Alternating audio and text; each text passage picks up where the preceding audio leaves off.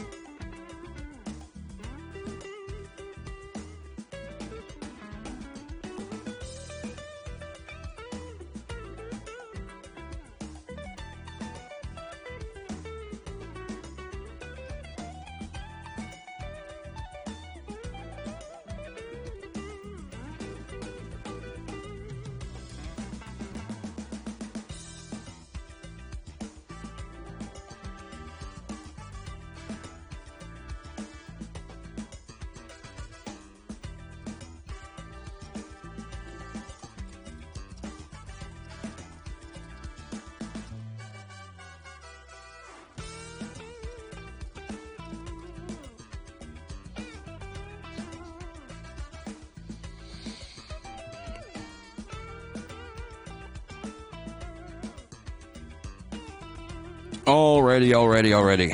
I think we're good to get going here. Hello, and welcome to Nimdzi Live. We got off to a little bit of a rocky start today because LinkedIn has changed all of their settings, how they handle live streaming, how they handle events, and that is fine because actually the improvements are pretty cool that they're doing over there at LinkedIn.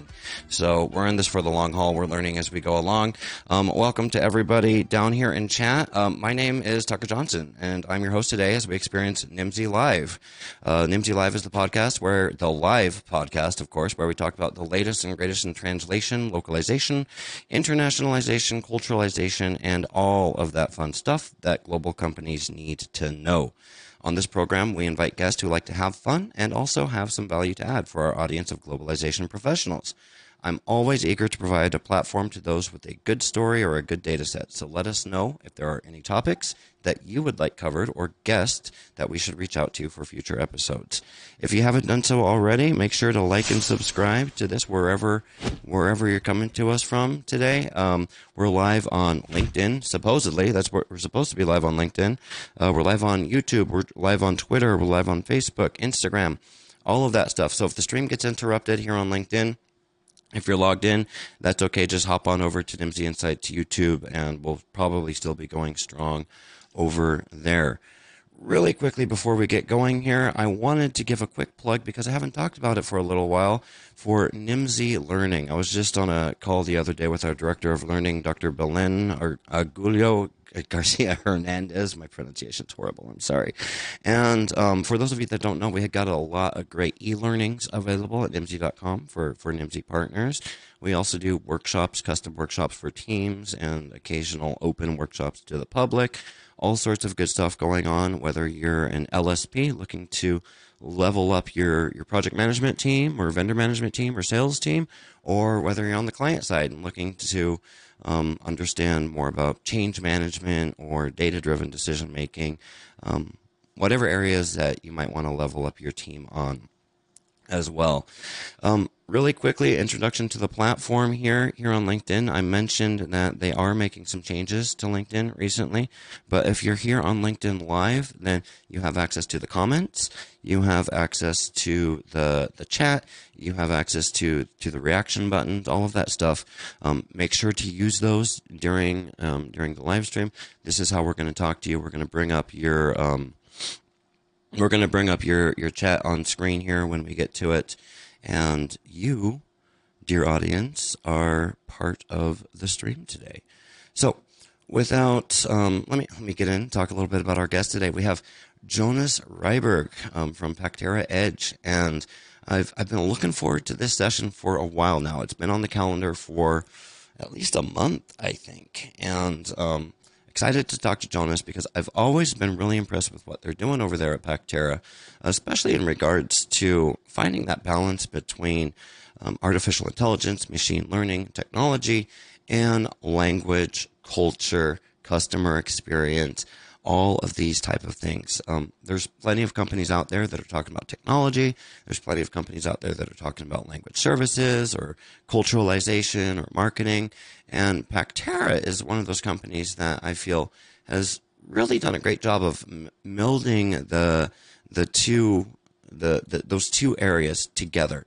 And I thought to introduce our guest, Jonas here, I thought I'd play a quick video from Multilingual Media's YouTube channel, Multilingual TV, where they host a program called C-Suite Hot Seat, where we interview people from the C-Suite across global brands and language service providers alike. So let's go over here, and my colleague Sarah Hickey is asking the questions. Maybe you mentioned, I think also innovation before, or if there's a lack of innovation, you might, lose a client. Can you tell me, was there something that you can recall where you felt like you were being particularly innovative?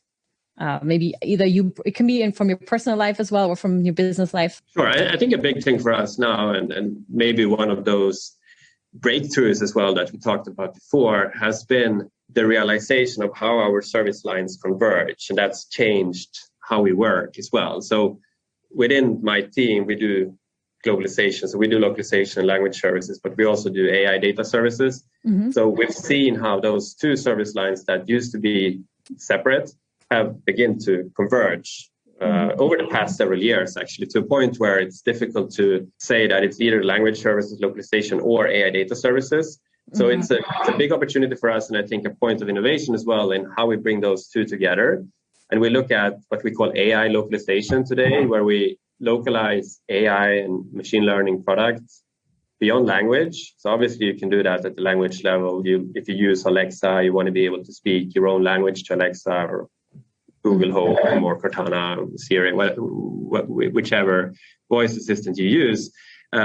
But then when you look at AI, it's much more than language. So in that example, you would not only want to speak your language and get a reply in your language, you also want a reply that is relevant for your country or your location, right? So those actual answers will differ as well. So it's not enough to just localize the language. You have to localize how Alexa, Siri, or what have you thinks in that sense, essentially. And for that more available, I'm not going to give you the whole thing here. You're going to have to go over to Multilingual TV or MLTV over on YouTube and check out that full episode of the C-Suite Hot Seat with Jonas Ryberg. So what is that? Like, before we get into things here, let's define our terms. I think most of our audience knows what localization is. Most of us know what AI is, at least at a surface level. But when we're talking about AI localization, what does that look like, Jonas?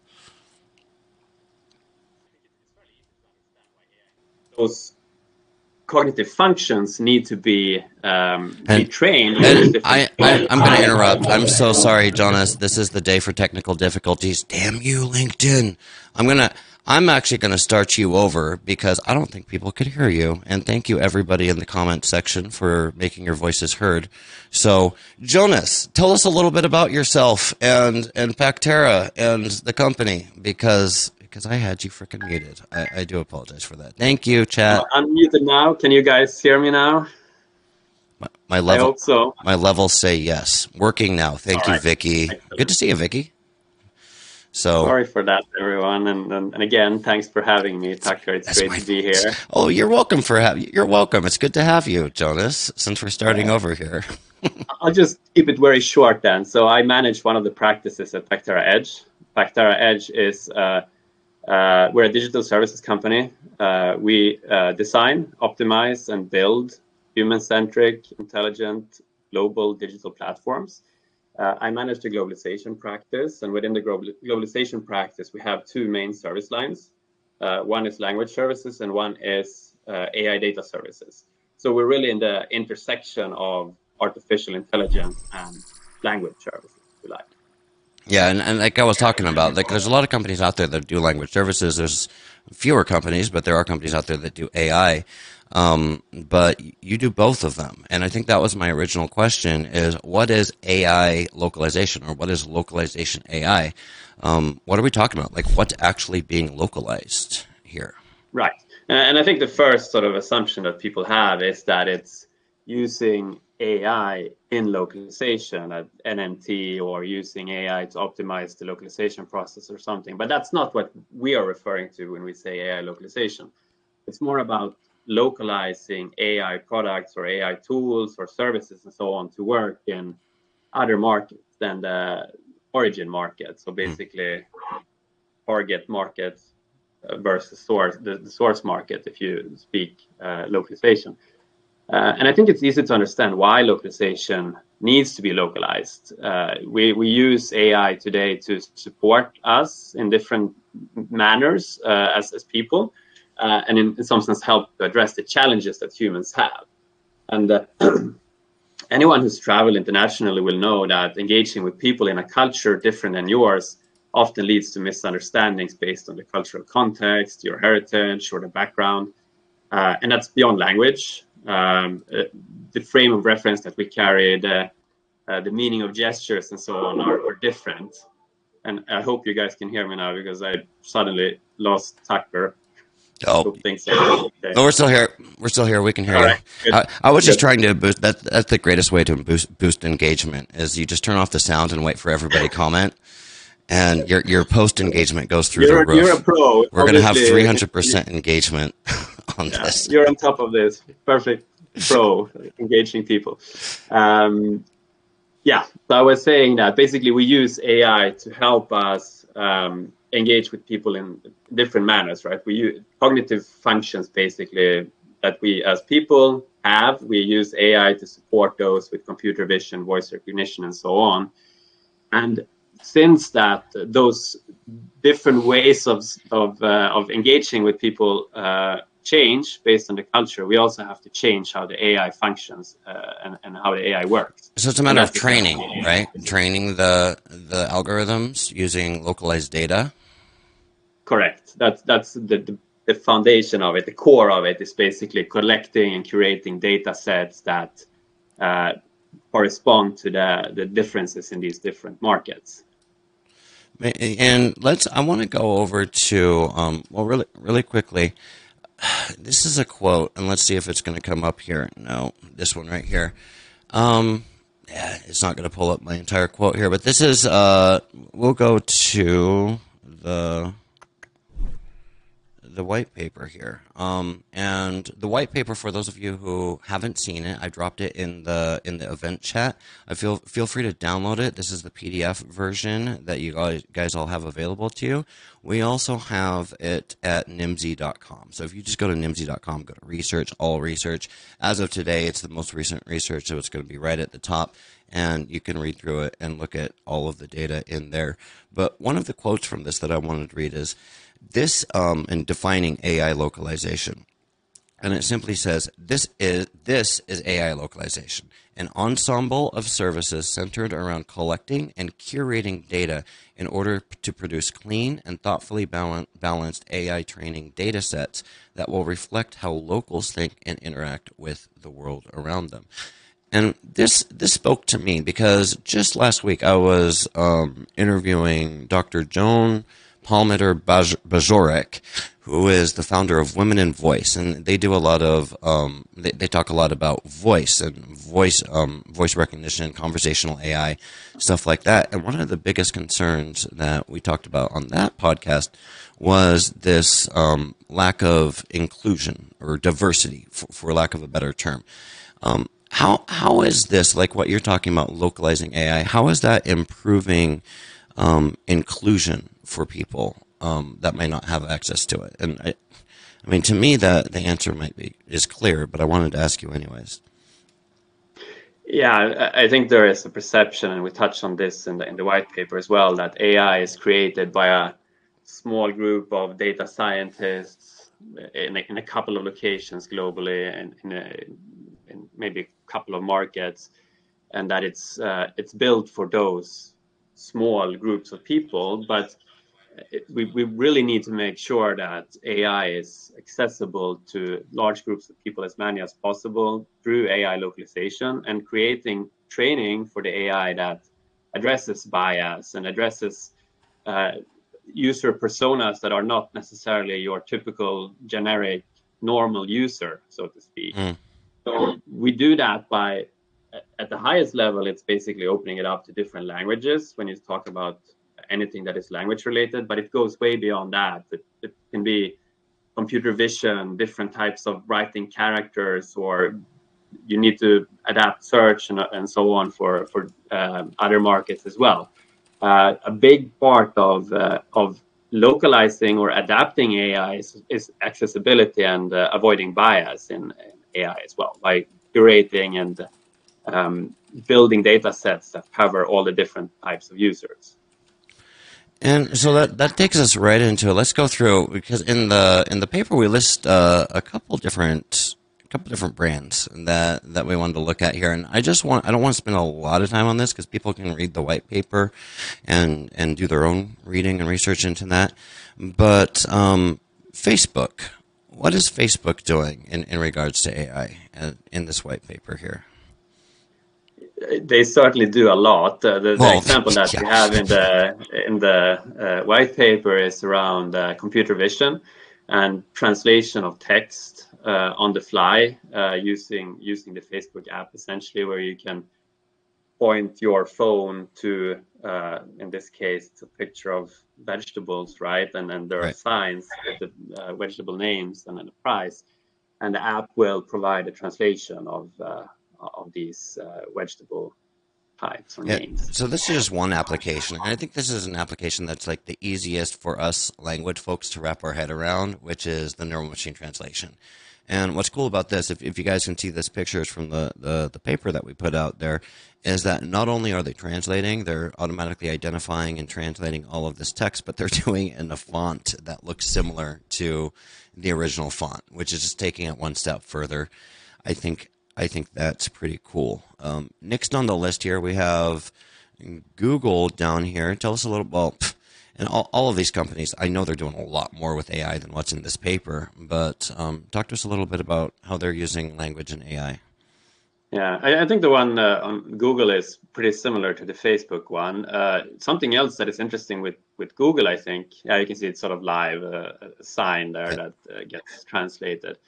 Google, of course, do search as well, and I think that's something else. If you don't just think about language, it's an example at Google with search related. I did a little bit of testing myself, and I just picked a term that would need to be localized. The context would need to be localized, not only the word, the language as such, in football, right? So if you search for football in the US, the first search result was NFL.com. Right. But in the UK, it was Sky Sports with news on the World Cup qualifiers, where Wales holding Belgium to a draw. And then I did it for Sweden, and it was a Swedish Wikipedia page listing different kinds of football. Of course, a very Swedish neutral way of doing things. So that's beyond just language, right? The context and the type of search results that you get presented with in different countries should also be localized. And the last example we have here is Spotify. So Spotify is operating in over 80 markets and in 36 languages. And this is all available in the white paper. I'm just reading from it here. AI is what underpins the company's success with its users, and it is also what is behind the company transforming music consumption habits. Tell us a little bit more about what people can expect in the paper here about Spotify. Yeah, I think that's a great one when it comes to beyond language, right? So Spotify is using AI to create playlists for you. So Discover Weekly or your daily mix based on your listening habits. And that will also be different based on your location. Obviously, I would be presented with some Swedish options in there and so on, not only based on my listening habits. But that's, I think it's connected to generally recommendation algorithms that we see at Netflix or most, I should say, e-commerce companies doing product recommendations. And that definitely needs to be localized as well.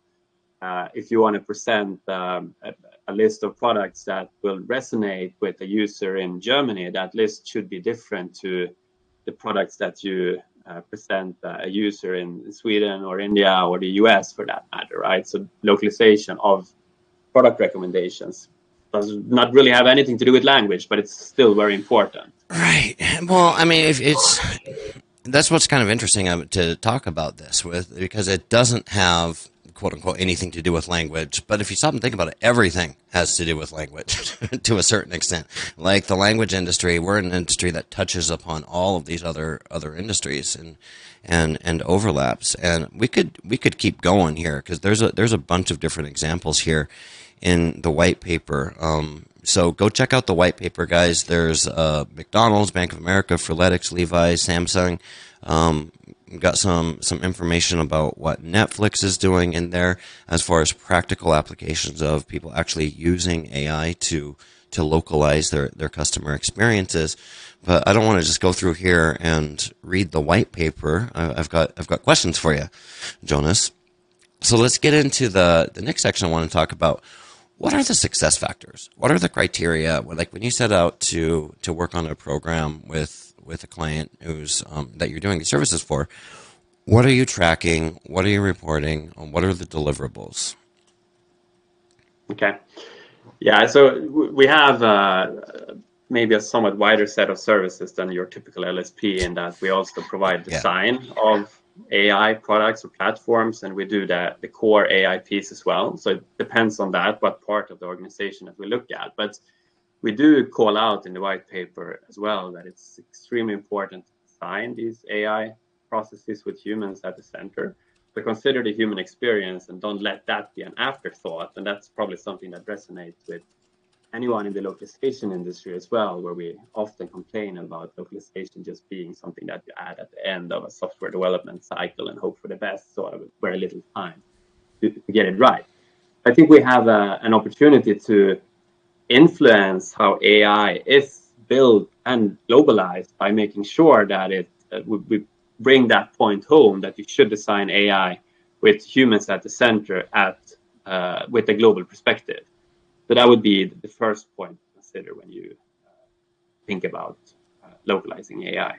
So that's kind of funny that we're talking about AI and we're also talking about humans, right? Because so where's the cutoff? Will AI ever be able to, in this context, when it comes to localizing experiences for people, localizing customer experiences, will AI ever be self-sufficient, or will there always be a human that's needed in there? And will we always need to design AI processes with humans in the center? Oh, that's a great question. I know that's a tricky question, right? Yeah, it's obviously people will debate that for the next couple of decades, and I don't think that there will be a self-sufficient AI before then. We do believe that it's extremely important to have humans in the loop to add that human centricity and make sure that the experience is lovable and that it's just not something that you throw at the users and hope for the best. So it does need to be designed for humans, and you need to have humans in the loop to provide the right data for each culture and each type of user. So moving on to our next success criteria here is inclusive AI demands diverse data. And we already touched on this, like the importance of going out and getting different diverse data. But, what does that mean? What does that look like? So how does a company like Pactera Edge go out and make sure that the data sets that you're collecting are accurate or completely representing all of the different groups that you're trying to represent? Right. So first, if you start with the designing it for humans and the actual users at the center, then you have a good sense of who will be using this AI product eventually. And then you have to make sure that the data sets that you use to train that AI also corresponds to that intended user group. And it could definitely go beyond your typical persona that you might have in the origin market, if it's in the US or wherever it is. And for that, you need a data set that does not have bias. It should cover all ethnicities, gender, age groups, nationalities, and so on.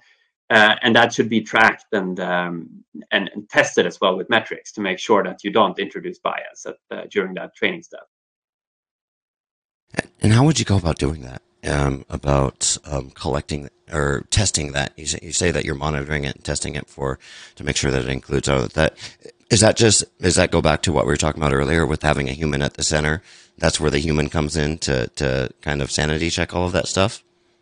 Right. Yes.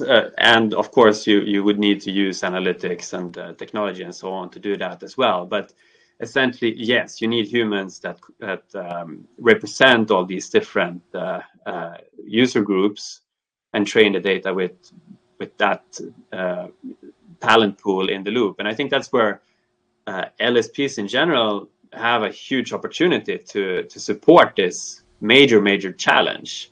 And it's just going to keep growing as a challenge as more and more companies start using AI and more companies start going outside that origin market as well.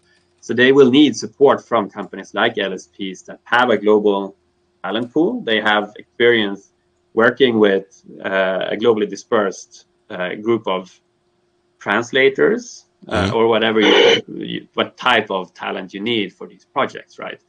So yes, humans in the loop, but you also need technology to track this and then use analytics. Well, and that segues us quite nicely into the third success criteria here from the paper, which is unlocking the power of partnerships. Now, I am a big believer in partnerships, as I think most of us in this industry are. The language services industry, like we're built upon supply chains upon supply chains. We're an outsourcing industry. Enterprise global brands outsource to LSPs who outsource to other LSPs who outsource to translators and language professionals and all of these different things. So we're an industry that already has a certain level of tolerance for outsourcing processes, particularly processes that aren't core functions of your enterprise. How does this look different? Like, what should? Here's a question. What should a global enterprise that is looking for a partner to help them with training their AIs for culturally relevant AI? What are some things that they should look for in a partner, other than being called Pactera Edge? They need someone with reach that covers the user groups that they expect to have for their product, right? And that can quickly get pretty significant, that reach. So you need someone with scalability to cover all those different user groups and markets. And you need someone with the right technology to manage that as well. Otherwise, it's just get too expensive if you do it manually with thousands or even tens of thousands, 100,000s of data assets that you collect and curate. And a framework to manage accuracy and quality and so on, which is something that I think LSPs also have been doing for decades, right? We've been working at scale and manage quality and so on. So again, a little bit of an advantage for LSPs getting into this. And you need someone that understands bias and can work towards reducing that bias or removing it completely. But having said that, I mean, we see so much movement in the AI space that there are companies using AI in all different types of industries at this point. So for us as well, for us Pactera Edge, it's important to have the right set of partners, because we can't cover all types of data in all possible domains in all possible markets ourselves. So we also look for good partners to support us. So you're absolutely right, Tucker, in that there's this huge ecosystems of vendors and suppliers and so on working together. Which is fine though, and I've always seen that, and I've always seen that as kind of the role of the LSP, of the language service provider. It's why we don't call LSPs translation companies, because they do so much more than simple translation. Essentially, these translation agencies or language service providers, however we want to call them, end up kind of playing the role of matchmaker, so to speak. You know, connecting people with people, connecting businesses with solution providers. So yeah, that doesn't surprise me at all that you're building your own supply chain around the world for this as well. What are you looking for when you're building out, when you're trying to onboard people to work on these type of projects or onboarding companies? You mentioned, you know, I'm assuming you're looking for folks in country, right? Or at least with a really good knowledge of the culture and the local customs and all of that stuff. But are there any requirements other than that for data tagging or data? It's a really wide set of requirements, to be honest, and that's because of the need to eliminate bias and have the right quality. So if you think about where AI was like 5 years ago, it was sort of general use cases of just speech recognition in any domain, and it didn't work that well, but it was basically training the foundation of the, in this case, speech recognition that we have today. And today we're seeing more and more niche use cases where it's speech recognition for healthcare, or it's speech recognition for a retail environment, and so on. And for those cases, you need experts, talents that can handle that. So obviously in the case of healthcare, you need people that can collect or curate data that is pretty hard for a normal translator to deal with, unless you're a health life sciences related translator. So we're looking for experts that have those niche skills that are very tailored to specific use cases on our with our clients as well. And are they hard to find? Because this is a new thing, right? Well, it's not a new thing, right? But the fields of AI, machine learning, data annotation, all of this, it's not something that the world has been doing for 20 years. So it's an evolving field. So is it challenging to find those? Is it easier to find organizations out there that are already doing this? Or is it easier to train people up internally? I would say that the recruiters, the vendor managers, and the resource managers at Pactera Edge and any company like us are the unsung heroes of the industry. They don't get a lot of attention. Yeah, here. Vendor managers, if any vendor managers in the audience, like, pat yourself on the back, because we always want to talk about project management. Project management are the freaking rock stars, supposedly, of this industry, which is fine. I'm an ex-project manager. But yeah, vendor managements are the backbone, right? Or if project managers are the hands and feet, then vendor managers are surely the backbone of our industry. Definitely. And you need even more resources, talent for doing AI localization, right? So because you need all these niche types of talent, and you need even more people. You need more people than you do for translation. So in translation, even at scale, right, we were talking about working with tens of thousands of translators. But with this, we talk about working with hundreds of thousands of talents, and or even in the millions in some cases, right, when you look at the biggest engagement. Yeah, I'm smiling because I'm remembering, it was a while back, but I'm remembering you, I think it was you at Pactera, you had sent something to us here at Nimdzi and like, hey, can you help us with this? We're like, nope, no, not signing up for that. That's not up our alley, because it was a matter of just like, not only are you going out there and, training engines, providing metadata, tagging images. I think this was for an image project that I'm thinking of, but you have to come up with those images to tag. Right? Like it's not like if Google or Facebook or somebody says, hey, Pactera, can you do all of this AI training? And I'm sorry, guys. Like I know I sound like an idiot. Like I don't even know the terminology to talk about AI. That's why I've got Jonas here. But half the battle, or most of the battle, I would assume, is just finding the resources and the assets to use while training. How do you go about that? It's the same challenge, really, finding the people and being creative about how you collect that data. And of course, there are a lot of considerations around confidentiality and security and privacy and so on that you need to take into account as well. And there are considerations on different regulations and so on in different markets as well. So that's a pretty big threshold to getting into that part of the business. To do data collection and so on. So we do have quite a bit of that, but in many cases also working with some of those bigger companies that you mentioned, they do have data that in many cases they can't use because they're users. They can't post that. They can't use that unless the people have signed off for that explicitly. So it's very important that we can provide a data collection service with our resources and pay people for taking pictures or whatever it is, right? And that to me is kind of funny because you read the headlines and it's, oh my gosh, Facebook is stealing your data. Like Facebook is using all of your photos, or fill in the blank with another company, not just Facebook. And it's like, well, yeah, they might be, but they're not for this, right? Because they're actually going out there and they're sourcing actual image work. And I'm not going to go into like making you talk about what Facebook does or Google does or anything of that. We're not about breaking any NDAs or anything while live, assuming that you actually work with those companies. I'm not confirming or denying that either. But let's. You mentioned earlier we talked about Facebook, Google, Netflix, and other companies a little bit, but you talked about a few more examples when we were getting ready in the green room.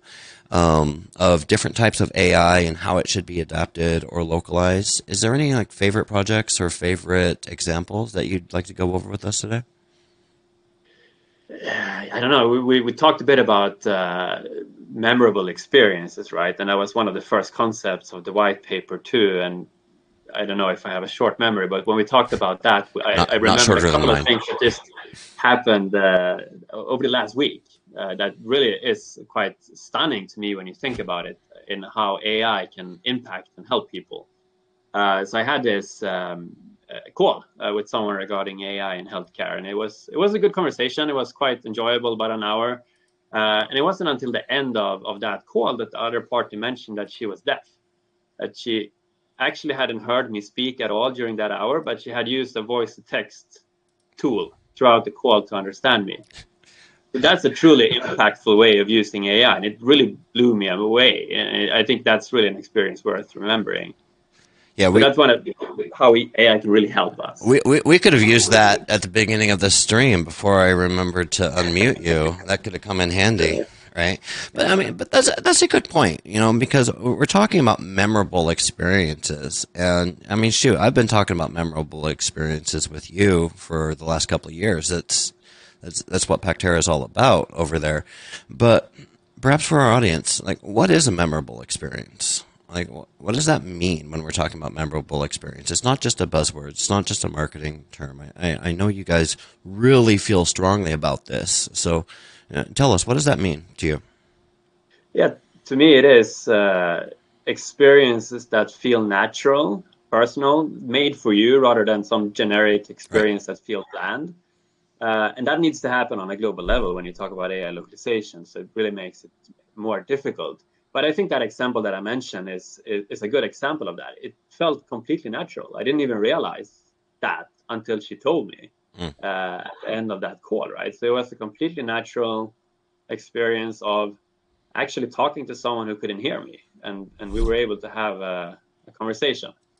So that to me is a very good example of something worth remembering. Yeah, and to me, it's very much in line with what we do in our industry anyways. We say all the time that localization or translation is only news when it goes wrong or when something bad happens. And, then when the translation leads to, I don't know, an ambulance crashing or something, then it's in the news. But we can do our jobs perfectly in the localization industry for years and never get any credit for it, because the success criteria of a well-localized product is that nobody knows that it's even localized. And I imagine it's somewhat the same for artificial intelligence. It's like one of the success criteria, or at least one of the ideas that you're striving for, is that the customer experience is such that they don't even realize a computer is involved. Right? It's just... For sure. Yeah. It just and it feels was one of natural. those things that came up in the white paper too, right? And some of the data that I think it was like 2/3 of people don't even realize that they're using products where AI is part of it, right? And that's great. It means that it's seamless, it's human-centric, and it works. Mm-hmm. Yeah, lots of pretty graphs over here in the white paper. Go grab that white paper. I am going to take that white paper back down after this event, so go download it. Well, I'll give you guys a couple hours after the event, but today I'm going to take that white paper down, because then if you want to download it, you got to go fill out a contact form. Sorry.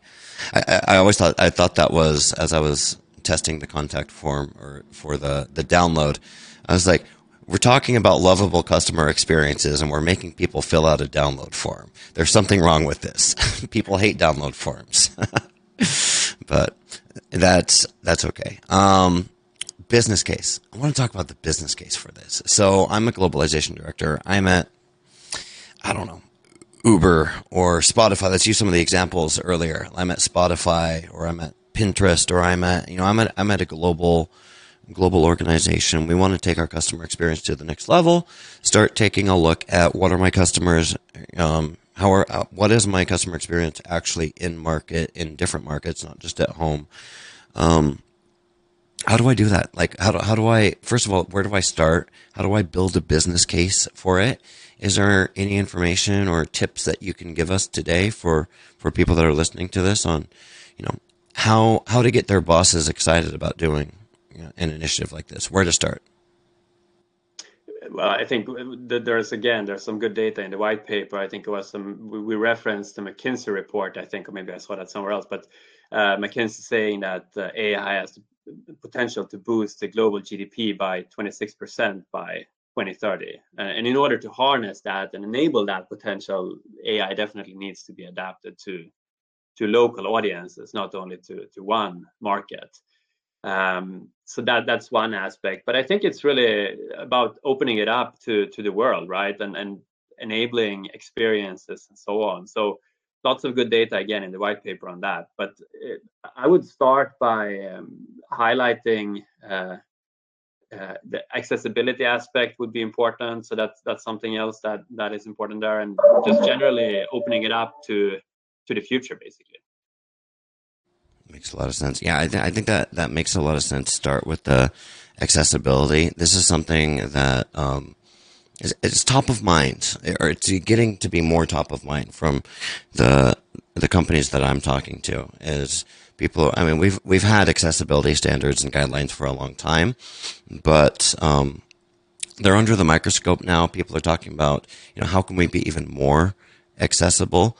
How can we be more inclusive is another word. These concepts of accessibility, inclusion, diversity, all of these things are kind of merging together, and I think it's top of mind at the and of course, depending on your context, you can easily claim that it's a revenue generator as well, right? So if you look at the product recommendation. Oh, now we're getting into it. This is what I wanted to hear. All right. Yeah, we consider that a bit with the product recommendation, right? If you localize your product recommendations to each market, then obviously it will generate more revenue, because I wouldn't, I was looking at Stitch Fix is one of those services that come up on my Instagram all the time. They recommend different combinations of wardrobes, clothes, basically, for based with using an AI solution. But if they would do that with the German market at mind for me or for someone in the US, they wouldn't buy it probably. So that definitely needs to be localized, and it does become a revenue generator. Makes sense. Well, I've been watching the chat here, guys. While Jonas was talking. Any questions? Speak now or forever hold your peace. I've already got my engagement out of you guys, making you comment whether you can hear us or not. But we will go over here to chat and check out anything other than just yes, yes, yes. We can hear you, Jonas, which is fine. That's part of the user experience here. It's part of the customer, the CX. But while we're doing that, we're coming up with about 10 minutes to the hour. I don't mind going a little bit late. We got started a little bit late. But let's go over into a section that I haven't done for a little while called Tux Takeaways. And here I'm gonna review my top 3 takeaways. I've been taking notes while we were talking. And you tell me if they're accurate, Jonas. So, takeaway number 1 from Tux takeaway number 1, vendor management is crucial to staffing out this project. So this is one of the things that I realized going into this, but it didn't really hit home. It's just the sheer number of bodies that are required to work on a large scale AI enablement project. Jonas, you mentioned hundreds or thousands of people for a localization project. We're talking about tens of thousands of people for this. Hundreds of how big are we talking here? Yeah, that's the scale that we're looking at, and I can look at our internal shared services team with recruiters and resource managers and coordinators and so on for. To your point about data collection projects being difficult, right? Those are the projects where we have probably 10 times as many hours on vendor management and resource management than your typical translation or localization project. So that's the order of magnitude. So my takeaway, if I can change my takeaway, is don't try to do this in-house, guys. And that's why we were talking about earlier, find the right partner. Find the right partner for this. So I'm amending Tux takeaway number 1 to find the right partner because the vendor management is in depth. And I also see Ilya. Thank you for your comment here, your question. Let's get to this, Jonas. Ilya Schifrin says, as cultural trends change and evolve all the time and AI models deteriorate with use of with use and quote unquote get old, would this mean that personalized culturalized AI for each locale need to be continuously evaluated in terms for its fit even after the initial deployment? If so, what would localized A-Power Solutions maintenance service looks like? Good God, Ilya, you're making me look bad. You want to host this show?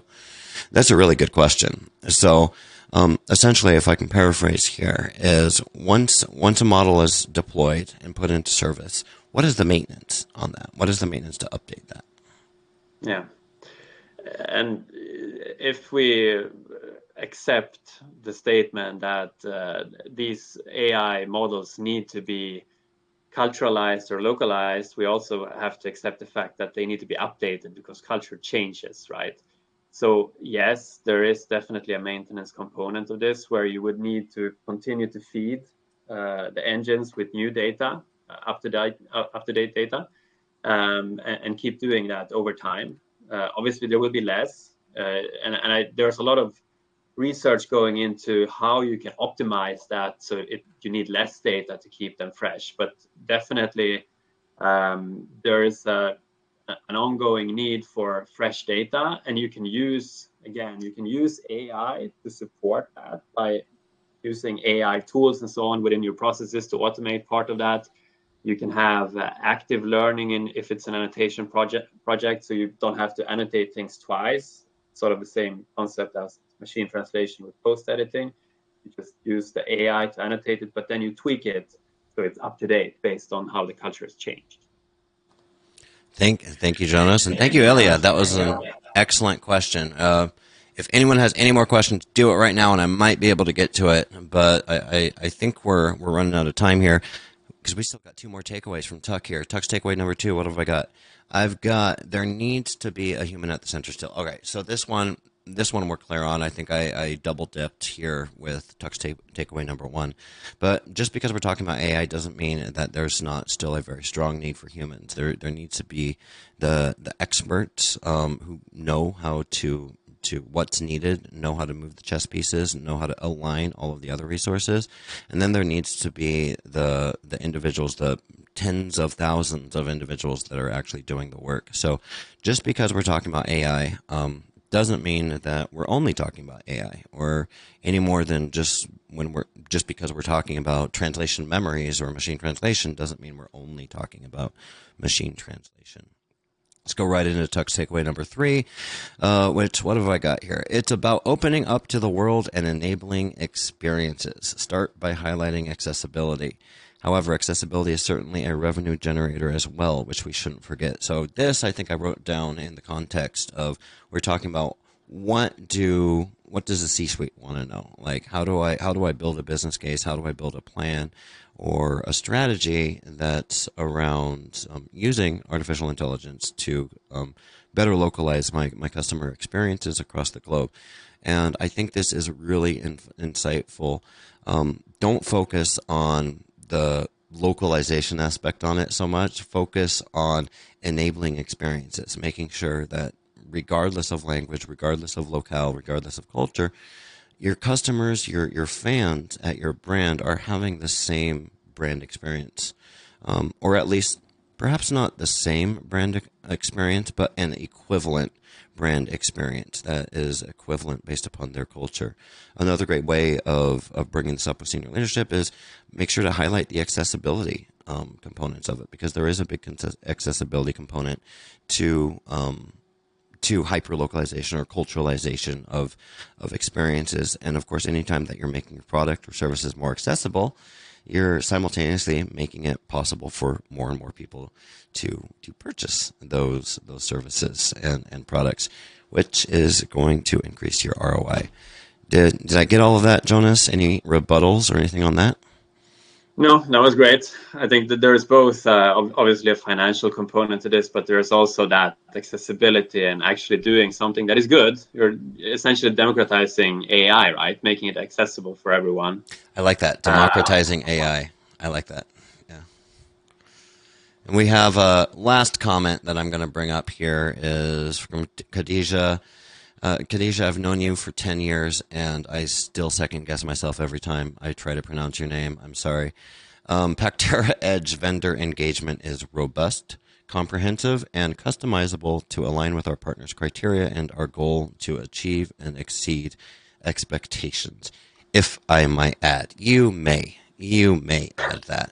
So that's your plug. Yeah, so you don't have to sit here and plug your company, because you got plants in the audience who who you've obviously planted there to plug your company, and I will too. Like I mentioned earlier, we here at Nimdzi, we've been, well, I don't know the status of anything that I can say live on air, but we're certainly familiar with the cool things that they're doing over there at Pactera. I love working at Nimdzi because I get to engage with Pactera, the really smart people that they're working with over there, and all the fun stuff that they're doing on, which in a previous life, Pactera, you guys were always the enemy. You guys were always my competition, because I was working at Moravia, and we were both kind of competing in that Microsoft space. So it's cool to be on the same side, Jonas. I agree. Khadija says 11 years. 11 years, she says. You know, Khadija, you're the first person to ever introduce me to Renato, my business partner, my co-founder. And I think I've told you this before, but if it wasn't for you, maybe Nimdzi wouldn't exist. So thank you, Miss Connors.